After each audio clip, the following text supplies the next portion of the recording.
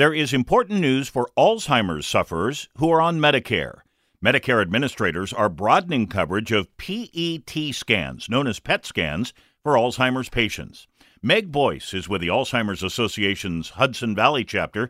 Let's start with the basics. What does this PET scan do? A compound is injected that passes through the blood-brain barrier. It actually attaches itself to the amyloid beta plaque in the brain, which is one of the hallmarks of Alzheimer's disease, so that physicians can actually see if somebody has this amyloid beta plaque in their brain.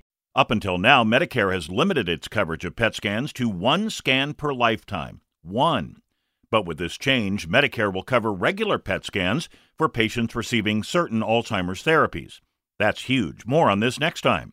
I'm Steve Scott, WCBS 880 News.